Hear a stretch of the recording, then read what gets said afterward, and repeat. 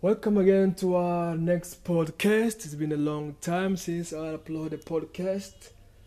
This podcast, the poem I have dedicated to the late George Floyd family members and to the family members of every victim of police brutality in USA, South Africa, and all over.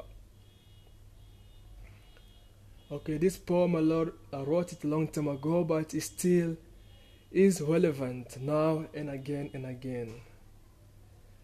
As I look through emotions and merely pain, I see how they coexist.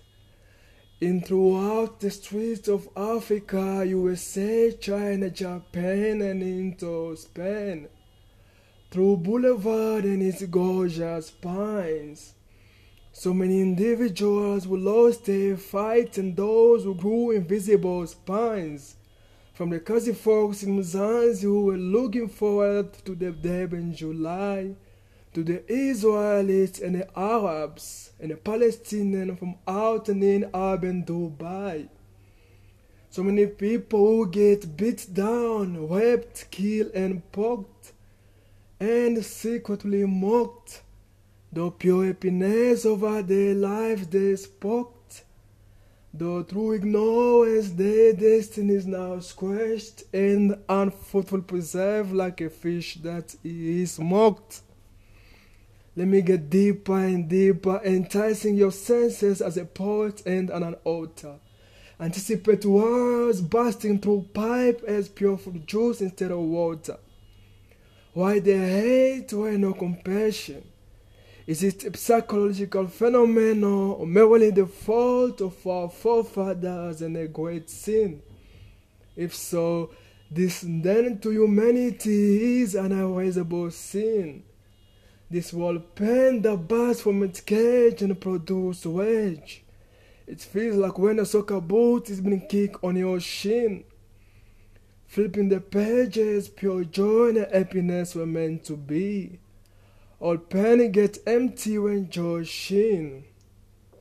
If you are in pain and your intelligence is caged, then you are amongst the rest.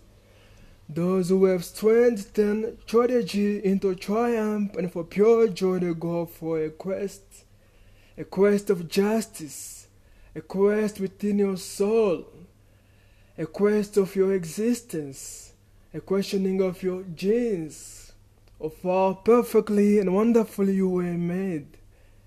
A quest of justice, a quest within your soul, a quest for your existence, a questioning of your genes, of how perfectly and wonderfully you were made. A quest that let you reckon why Christ came and died for your sins. A questioning why God let His beloved Son come and die for your sins. And such joy you get when you thoroughly indulge to God's way of life and His Holy Spirit. And while hanging in there, the love of the potter might shower on your heart and soul, and forever young your heart remain. Yeah.